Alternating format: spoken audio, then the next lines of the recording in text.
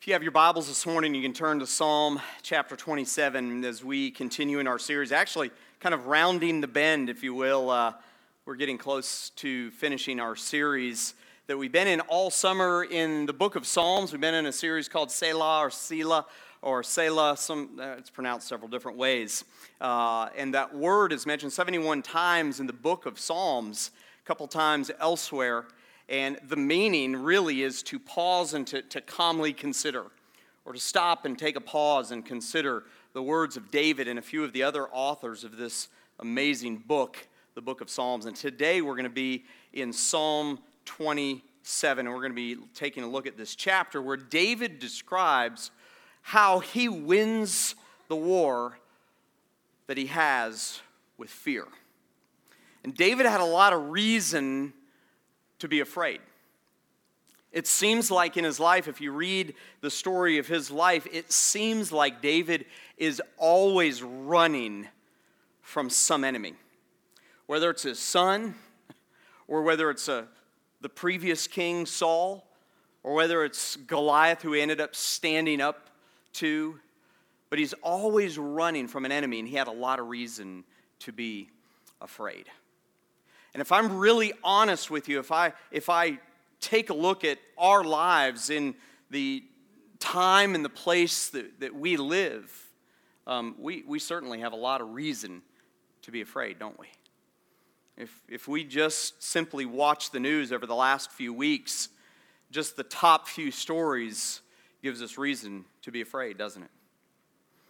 Just a few weeks ago, a little over a week ago, we were in the midst of North Korea potentially launching a missile out into a helpless island in the Pacific Ocean. Just over the past few days, we've seen the terror that happened in Barcelona, and I believe 14 now people have died because of the terror in Barcelona. And a lot of you, I'm sure, were very aware last Saturday of the events that took place in Charlottesville, Virginia, a place that I had an internship with my senior year in college, a beautiful, beautiful city in central Virginia, home of the University of Virginia. It's a beautiful place. And it's sad to see these stories, and if we just take a look at the news, we can be fearful of the future. We can be fearful of what might happen tomorrow. Some of you are like, there's an eclipse tomorrow. All of these things are happening. This is a little strange. Yeah, I'm a little afraid of literally tomorrow. I was so afraid of tomorrow, we canceled all of our plans, and we're staying home tomorrow. I wasn't afraid of anything that would happen. I was afraid of the 2 million people that are going to be on the roads tomorrow. Anyway, that's my fear. We have a lot of reason to be fear. And as I have been thinking about this message over these past few weeks, I got thinking about the fact that what we saw in all three of those cases, in all three of those situations, whether it was over in North Korea and the threat that's kind of continually there, whether it was a terrorist attack in Barcelona, or whether it was a white supremacist group that caused someone, that killed someone and then caused, I believe, 2 others to die as a result. The word that comes to mind over and over and over again that we hear all day long is hate. And that's true, isn't it?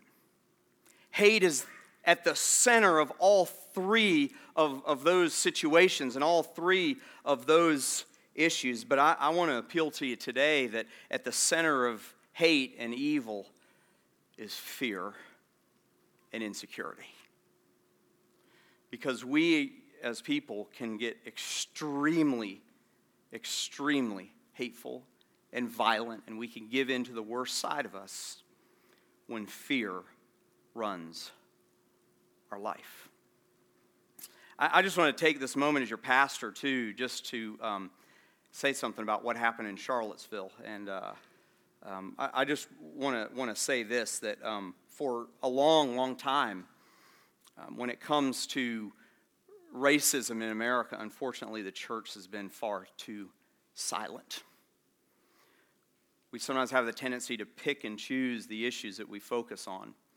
And I want you to know that as long as I'm the pastor, this church will stand up against racism in any form in our community and in America. because it's evil.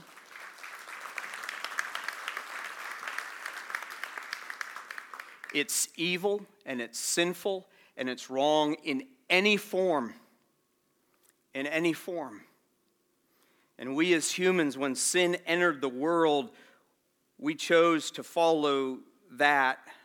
And we chose to follow hate, and we chose to follow fear and insecurity that arises. And I also want to let you know that if you hear any one of these groups, these white supremacist neo-Nazi groups claim to be Christian, they are inherently wrong about that. They are absolutely wrong. And you guys know I don't speak about politics hardly ever. But this is an issue that I'm going to speak out on. And if we are faced with issues that applies to us as a church and we as Christians, I'm going to talk about them. And this is one that I'm talking about today.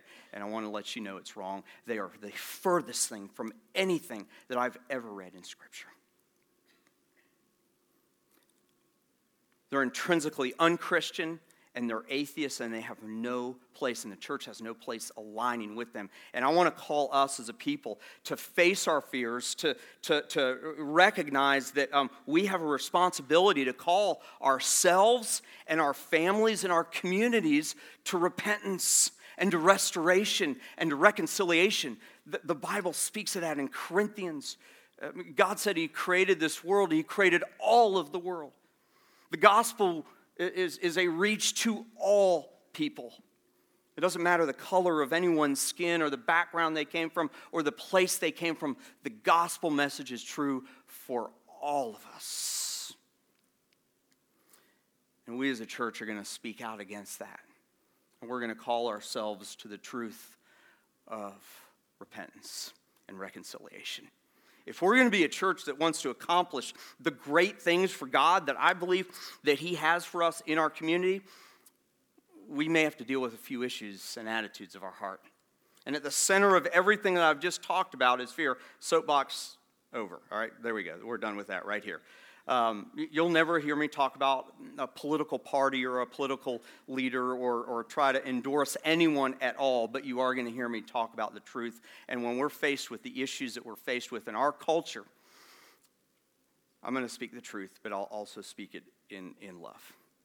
And so today, I just want to point out that at the centerpiece of many of the issues that we're facing in our culture around the world, even here in our community in the South Carolina Lowcountry, we have fear that's in us. It's born in us because of sin. It begins in us from the very beginning, from our birth. And I believe that David understood this, and he addresses it in Psalm chapter 27. Would you take a look with me this morning? David says this. He says, "The Lord is my light and my salvation." And then he says this, "Whom shall I fear? The Lord is the stronghold," he says, "of my life. Of whom shall I be afraid? When evildoers assail me to eat up my flesh, my adversaries and foes, it is they who stumble and fall. Though an army encamp against me, my heart shall not fear. Though war arises against me, yet I will be confident. One thing have I asked of the Lord, that I will seek after, that I may dwell in the house of the Lord all the days of my life, to gaze on the beauty of the Lord and to inquire in His temple. For he will not hide me in his shelter. For he will, hide me in his shelter in the day of trouble. He will conceal me under the cover of his tent. He will lift me high upon a rock, and my head shall be lifted above all of my enemies. And I will offer his tent sacrifices with shouts of joy. I will sing, he says, and make melody to the Lord. Verse 7, Hear, O Lord, when I cry aloud, be gracious to me and answer me. You have said, seek my face. My heart says to you, your face, Lord, do I seek. Hide not your face from me. Turn not your servant away in anger, O you who have been my help. There we see the anger slipping into David's attitude because of fear. Cast me not, forsake me not, O God of my salvation. For my father and my mother, they have forsaken me, but the Lord will take me in. Teach me your way, O Lord, and lead me on a level path because of my enemies. Give me not up to the will of my adversaries, for false witness has risen against me, and they breathe out violence. I believe that I shall look upon the goodness of the Lord in the land of the living. Wait for the Lord. Be strong, and let your heart take courage. Wait for the Lord. And David, in this moment of kind of brutal honesty, I think gives us the plan that we can have in our lives to win the war against fear that may be deep, deep in our lives. And I think there's 4 things that we can consider, kind of a 4-step process that we can consider when we are faced with fear of any kind. And let's face it, man, fear can consume us, can't it? It can consume us in a moment.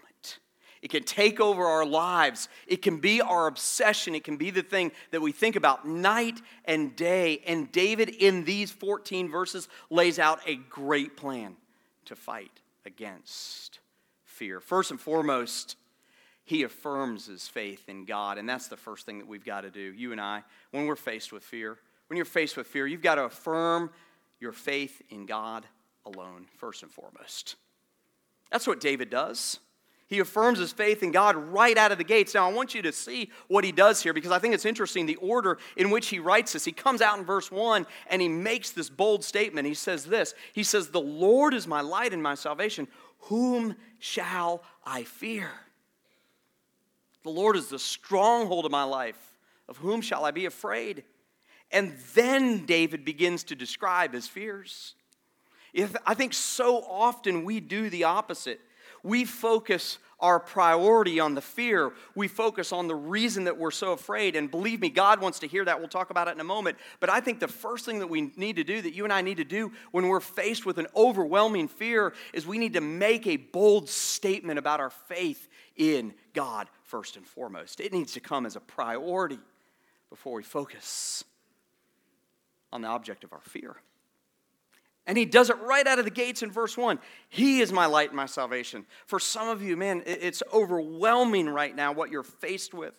A fear of a relationship, a fear of finances, a fear of like a complete lack of security in the world. You're afraid of what tomorrow might hold in our society, in our world. Some of you are fearful that tomorrow you're going to show up and your job is going to be taken away. Some of you are starting school like you started school last week or perhaps over the next few days. I remember being your age. They're right down here in the front row, by the way, if you wonder who I'm pointing to. I remember, guys, being your age and being so fearful. I did not do well on tests, ever. As an example, Cynthia and I took the same class in college. We took one class in college together when we were sophomores. It was biology, college biology. And to say that she studied is an overstatement. And to say that I studied is an understatement. I studied long and hard, and she studied, she read a little bit, and she'd ask me a few questions, and she aced the class, and I barely got to be in the class. I was fearful of school from an early age. I was. It terrified me. Tests. I was the guy that broke out with sweaty palms when the test was passed out. I'm doing it right now, just thinking about it. No, I'm just kidding. We have a lot of fear. And the first thing that we need to do when we're faced with those fears is make a bold statement about our faith in God. And if you're here today and Todd, I can't even start there because I don't have faith in God, man, I want to challenge you. I want to invite you to do that today.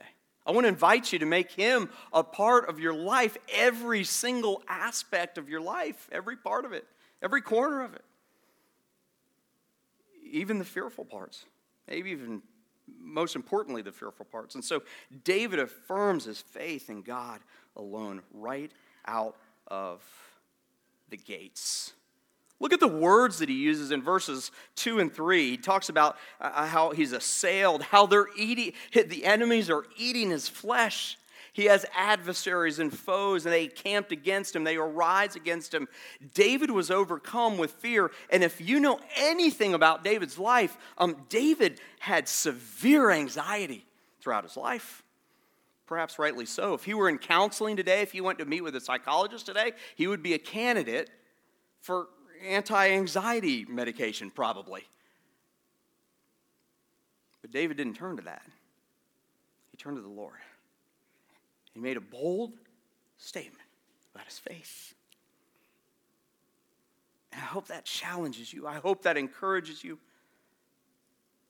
We should do the same. So if we want to win the war against fear, you've got to affirm your faith in God. But secondly, you've got to turn your mind and your thoughts to who God is. Oh man, I love verses 4 through 6. And you'll see this. This is something that every counselor and psychologist and therapist in the world will talk to you about. If you go in and you say, hey, I've got these fears and I've got these things that are overwhelming me, anxiety, they'll try to get your mind to switch from that fear to something else. That wasn't news to God. It wasn't news to the man that God used to write this passage, David. David recognized that his anxiety had overtaken him, that he was obsessed with it, and maybe rightly so. And so what does he do? He focuses on who God is. He says this in verse 4, one thing I've asked of the Lord that I will seek after. He says, I want to dwell in the house of the Lord all the days of my life. And he says, I want to gaze on, say that next word with me, gaze on the beauty of the Lord and to inquire in his holy temple. That's why I love that song. What a wonderful Savior that we just sang. And for some of you, maybe your reminder is taking a 3x5 card and writing it, writing that verse, that first verse there, that the Lord is my light and my salvation, whom shall I fear? And for others of you, it might be changing the input of your mind. Several years ago, Cynthia and I recognized that we were being overcome with anxiety and fear because we are simply watching the news all the time. And I'm here to tell you, one of the greatest things that we did for our marriage and for our family was to turn off the news. Am I right? If you are in the news industry, I'm sorry, okay? This isn't personal, okay? Nothing personal. But if all we do is just let that permeate our minds all the time, no wonder we're going to be filled with fear. Because we have a lot of reason to be afraid. I'm not saying to ignore it. It's not what I'm saying at all. I'm not saying that we walk around in a fog pretending that the world is just fine with rose-colored glasses. That's not at all what I'm saying. I'm saying that sometimes we need to turn the noise of the world off so that we can focus on God and how beautiful He is. Turn our mind and our heart and our attention to Him. He says, I want to gaze upon the beauty of the Lord. Look at verse 5. He says, for He, God, will hide me in His shelter in the day of trouble. We talked a little bit about that last week. He will conceal me under the cover of His tent. If you're here today and you've got something that you're faced with tomorrow that you are so incredibly worried and scared about, and it fills you with anxiety, you can be covered in the shelter of the Most High. That's good news. He will lift me high upon a rock. He says my head will be above my enemies all around me.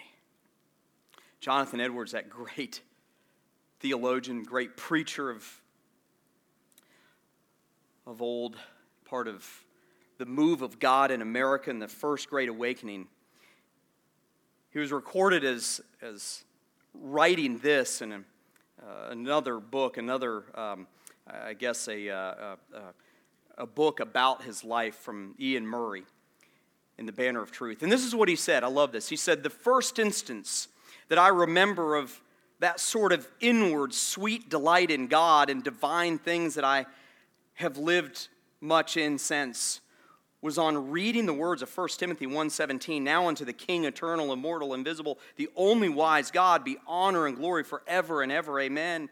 And Jonathan Edwards says, as I read the words, there came into my soul and was, as it were, diffused through it, a sense of the glory of the divine being. He said, never any words of Scripture seemed to me as those words did.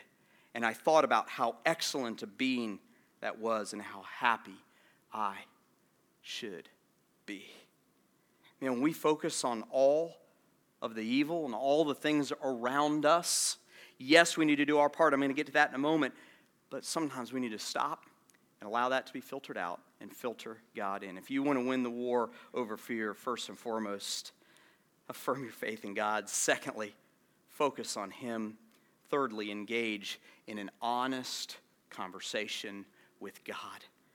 I'm not going to read all of these next 5 verses, but I want you to hear verse 7 in particular and 8. He says, hear, O Lord, when I cry aloud. He says, be gracious to me and answer me. Does that sound demanding to you? Does it sound a bit presumptuous of David to demand that God would, first of all, hear him and be gracious to him and answer him?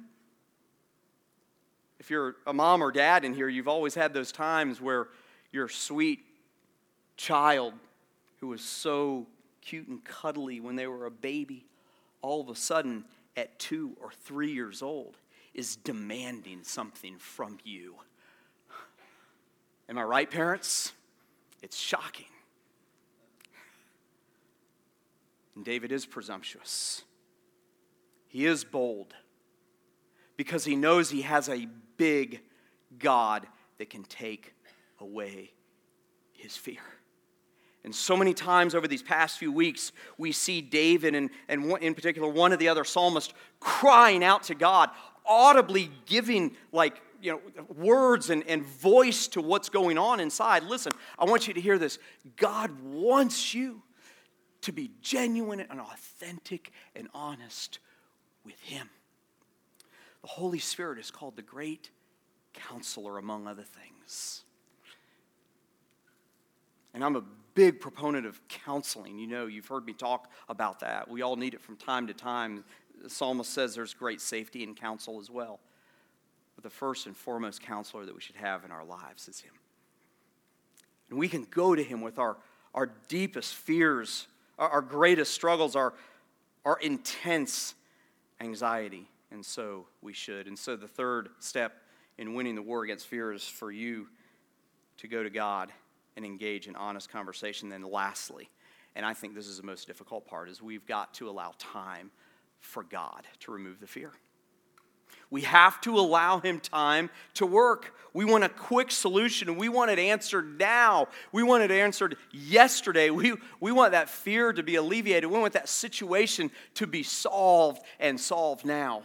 And we're not willing to wait on God to do the miracle in our lives. Look at verses 13 and 14. He says, I believe that I shall look upon the goodness of the Lord in the land of the living. But look what he says in verse 14. Wait for the Lord. Be strong and let your heart take, say that next word, courage. Waiting on God breeds courage. And what do we need in the face of fear most of all? Courage. And then he answers with wait to the Lord. And at first glance you think, well, who's he talking to here? Is David talking? Did somebody else arrive on the scene? Like he's having this conversation, writing to God. He's getting this off his chest. He's like having this great intense conversation with God. And all of a sudden he says, he changes it and he says, wait for the Lord, almost as if he's talking to someone. He says, wait for the Lord, be strong and let your heart take courage. Wait for the Lord. And I equate this to sometimes when we are struggling in a certain area and we begin to say it to ourselves as if we're another person. Am I right? Like, man, work hard. I got to keep on studying. Keep studying, Todd. Keep studying, Todd. You got to study for that test. You got to do the right thing in the face of what you're being asked to do in a business situation that might be kind of like on the edge. It might not be exactly, like illegal, but it might be immoral. You might say, hey, you got to hang in there. You got to hang in there. And David cries out. He cries out to God, but then he cries out in a way to himself, and he says, David, wait for the Lord. It's kind of like me teeing off, like, hit it straight, Todd. Hit it straight, Todd. Hit it straight, Todd. David says, wait on the Lord. We want an answer now. G. Campbell Morgan says this about waiting. He says, waiting for God is not laziness. Oh, there's a fine line there, isn't there, though? Waiting for God is not going to sleep. This is where our part comes in. Waiting for God is not the abandonment of effort.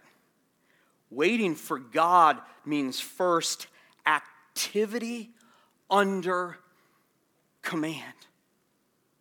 And I just want to let you know that in the times in my life when I have had great fear, and I've gone through some of these steps that David went through to alleviate that fear, to win that war over fear, there was something at the end of the day that for me to get over the hump of that fear that God called me to do. Or an attitude that God called me to change. Or a posture that God called me to reconsider. And I wonder what he's going to call you to do to get over your prevailing fear.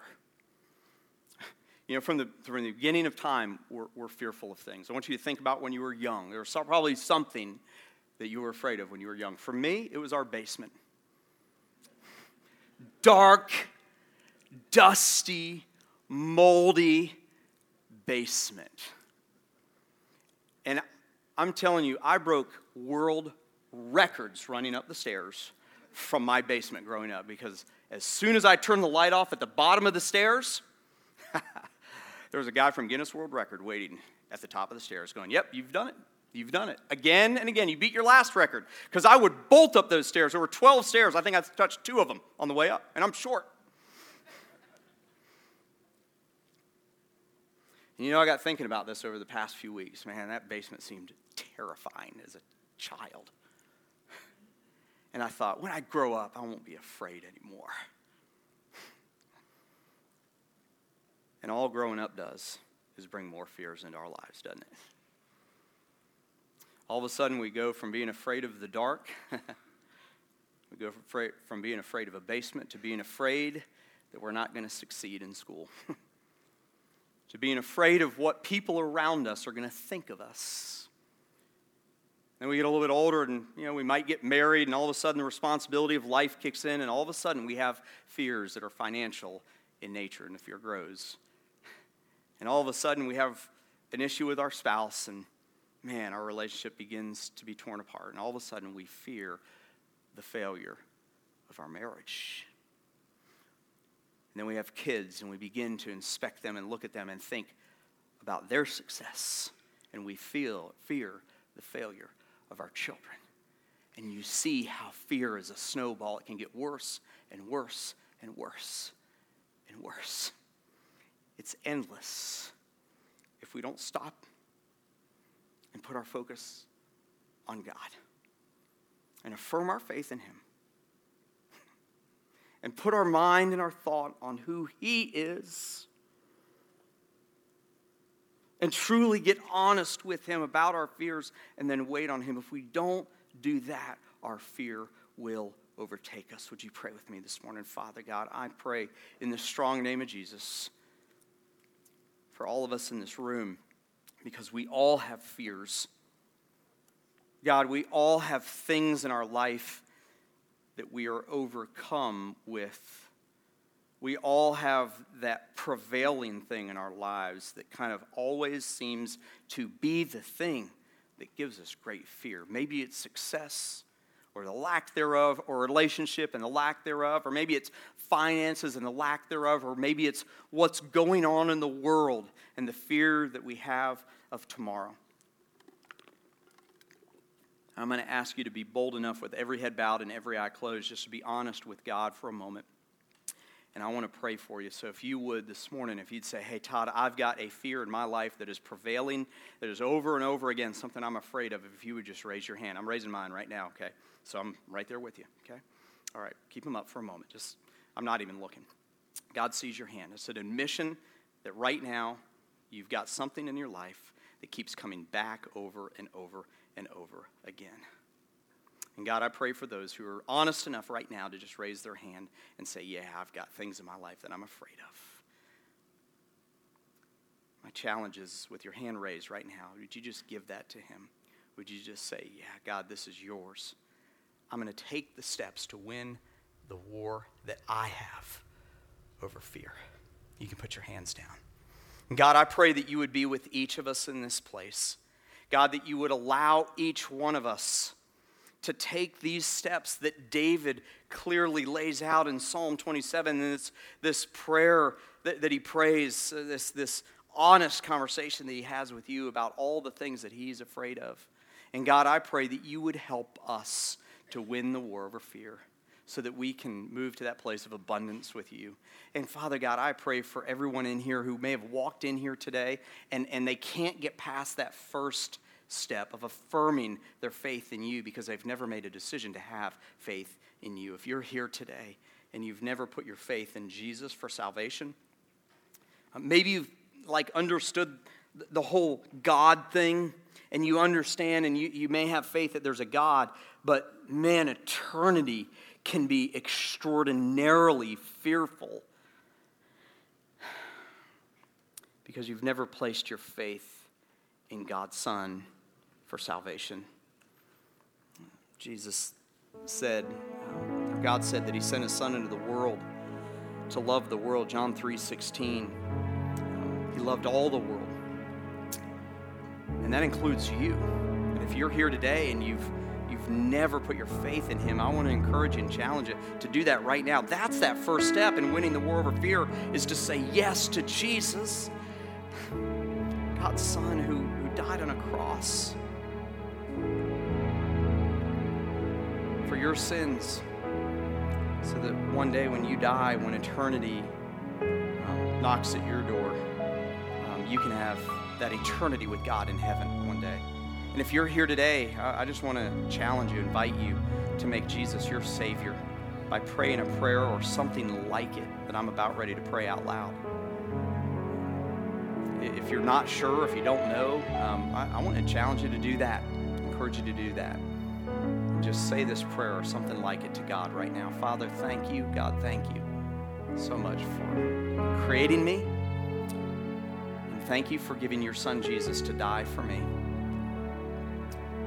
And right now, today, in this moment, even though I have a lot of fear, and I have a lot of anxiety, and a lot of insecurity, right now, I trust in you to be my Savior. And I receive you as my Savior. Help me now to live for you. With every head bowed and every eye closed, if you prayed that prayer along with me, would you just raise your hand? I won't embarrass you. I just want to pray for you. Would you raise your hand? Thank you. Thank you. Many hands up today. God, I pray for those. If you just keep your hand up for a moment. I pray for those who have their hands raised right now. God, I thank you that their course in eternity is set because they've accepted you as their Savior. Thank you, Father, for that. And I want to encourage you to fill out that information card at the bottom of that worship folder that you received when you walked in today. Take it back to guest services. They've got something for you. You can put your hands down. God, I thank you for what you're doing in the life of our church. God, help us, God, to trust in you to alleviate the fear in life. And I pray all this in Jesus' name. Amen.